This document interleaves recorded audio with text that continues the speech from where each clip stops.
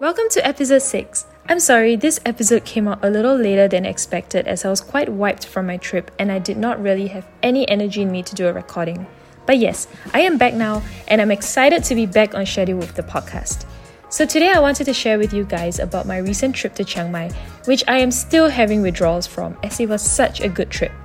It was exactly the break I needed. And I got to immerse myself in many new experiences, I tried new food, and I was constantly surrounded by culture and nature. But more on that later. What I realized was Chiang Mai is so different from Bangkok and Phuket, which were much more congested and busier. Instead, Chiang Mai was more laid back, and perhaps it was due to the smog season, as there were very few people out and about. And yeah, I went during the smog season, which is probably the only negative thing about this trip, as the pollution index was really high, and it was not easy to breathe the haze smells on a daily basis. And wearing that N95 mask was a killer. Furthermore, the air pollution caused my eczema to return, which was not great at all. I thought Singapore's haze was bad, but man, this was way worse.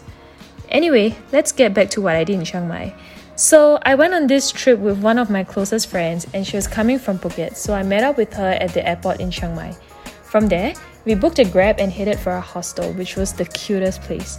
After that, we decided to have an early dinner because both of us had not eaten lunch that day. We went to this restaurant which was about a 5-minute walk where I got to sample my friend's khao soi, a local specialty of Chiang Mai which tasted so good. Even at point of speaking, I'm craving for a bowl of it right now. My favorite Thai food since young has always been Tom Yum, but now khao soi is a close competitor.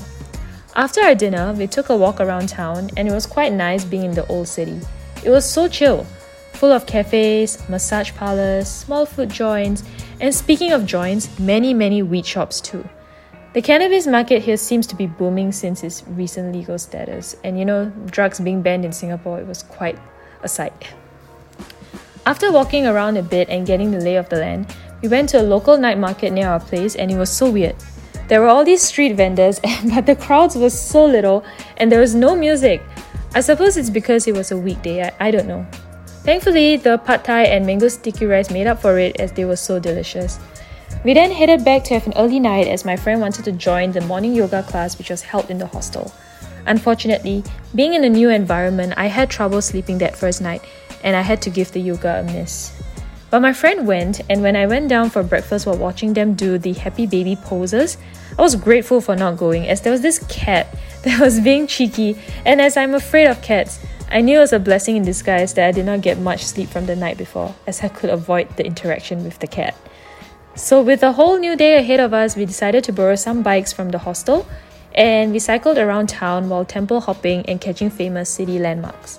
Unfortunately though, our cycling adventure was cut short because Chiang Mai did not really have cycling lanes and it was a bit tough navigating with the smog burning our eyes. Wearing the N95 mask was extremely uncomfortable too, and given that it is hot season in Chiang Mai with temperatures hovering at 37 to 39 degrees, well, you get the idea, not pleasant. We stopped by this really cute cafe to have iced coffee and a respite from the smoke before we returned the bikes back to the hostel. We then headed out for lunch where we tried this really cool appetizer dish called Miang Khao. I think that's how it's pronounced. It's a DIY dish where you use betel leaves as a wrap and put sliced shallots, chili, ginger, garlic, lime, shrimp, and roasted grated coconut inside. It was so good and I highly recommend this dish when you visit Chiang Mai. For main course, I went for comfort food and got a spicy basil chicken rice, and I was enjoying the local atmosphere until I saw some movement from my peripheral vision. There was a rat running about and I was so disturbed. Thankfully, the place had other empty tables, so we moved to the opposite side of the place. Other than that special appearance by the rat, lunch was pretty solid. Then we continued walking around town where we found this quaint bookstore that had the best collection. I actually went back to the shop the next day and got a book from them. The shopkeeper was this white man who clearly seemed very well travelled and he had great knowledge of the book scene in Singapore, which was cool. After exploring town, we returned to the hostel for a bit as we had booked a night tour to Doi Suthep, which was a famous tourist attraction in Chiang Mai. The temple was quite beautiful at night and it was, I guess, a cool experience to observe a young monks joining the elders for a meditation and prayer session. But other than that, the tour was just okay. After that, my friend and I requested our tour guide to drop us off at the night bazaar, thinking it was the underwhelming night market we went the night before, but guess what? It was not. Apparently, there was a bustling night market in Chiang Mai which had so many shops, hotels, loud music, and Thai boxing everywhere. We had a quick dinner there and shopped a little before taking a grab to a nearby bar where we met some of our fellow hostel mates. We had drinks with them and oh my gosh, the cocktails were so cheap and good. It was like 7 Singapore dollars. It was a really fun night and definitely one of the highlights of the trip. The next morning, my friend and I prepared ourselves for a full day at the elephant sanctuary, and I was obviously very, very excited about this as I was finally able to check off my bucket list. The elephant sanctuary was located about 2 hours away from the hostel, and along the way our driver had stopped us at local markets too.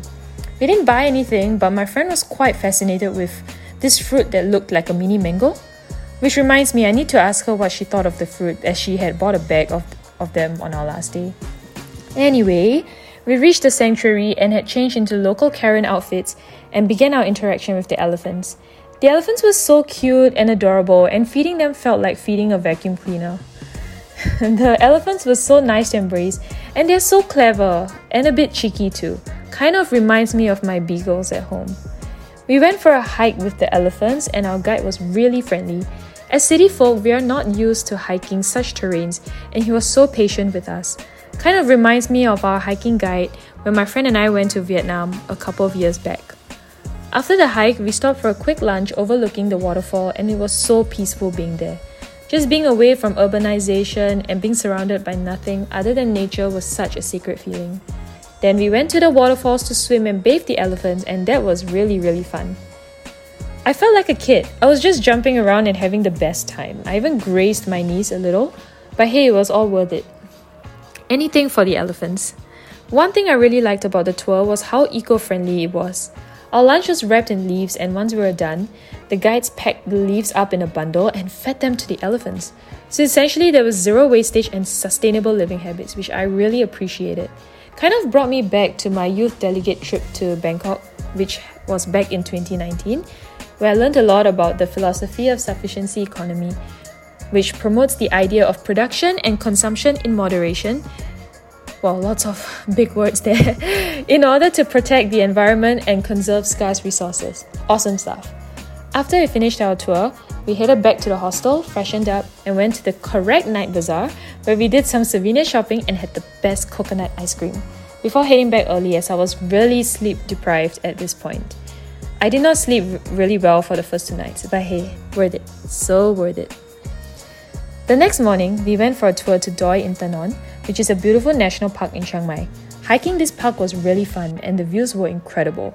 It really reminded me of the Yongsil Trail in Korea. Again, my friend and I don't hike as often, and our tour group had this gym bro and several other fit women, so we kinda held the group back a little.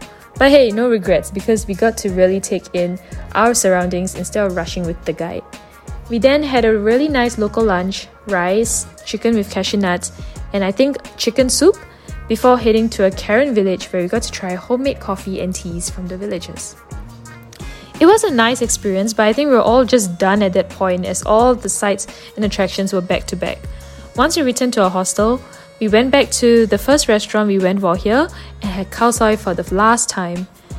Then we bought some craft beers from a nearby cafe and walked around the Saturday night market where I bought a bracelet and tried the crepe and another taco-looking coconut-filled dessert which I don't really know the name of. We then returned to the hostel and had a few hours of sleep before waking up at 5 a.m. to catch our morning flight. Clearly, I did not sleep much in this trip. But yes, that sums up the 5 days I spent in Chiang Mai, and it's a trip that I will remember for a long time as it was a bucket list experience for me. So yes, guys, if you ever have the opportunity to visit Thailand, make a trip to Chiang Mai. I highly recommend it. Going for this trip really reminded me of how much I love to travel. It's definitely been some time since I had gone for a solo travel adventure, the last one being my 2.5-month trip to Korea back in 2022, or an overseas trip with my friends, as I had shifted my focus back to work and had not planned to travel much this year. But right now, honestly, the wanderlust bug has bit me hard. I'm already thinking of next destinations while I'm at work. Oops. Hopefully I can fly out soon, especially to neighboring countries, and gain more valuable experiences like I did in this vacation. Or maybe I'll do an extended 1 to 2 month adventure again while remotely working. I don't know. We'll see. Anyway, that's my time for today. Thanks for sticking around and listening. I'll see you guys in the next episode. Bye!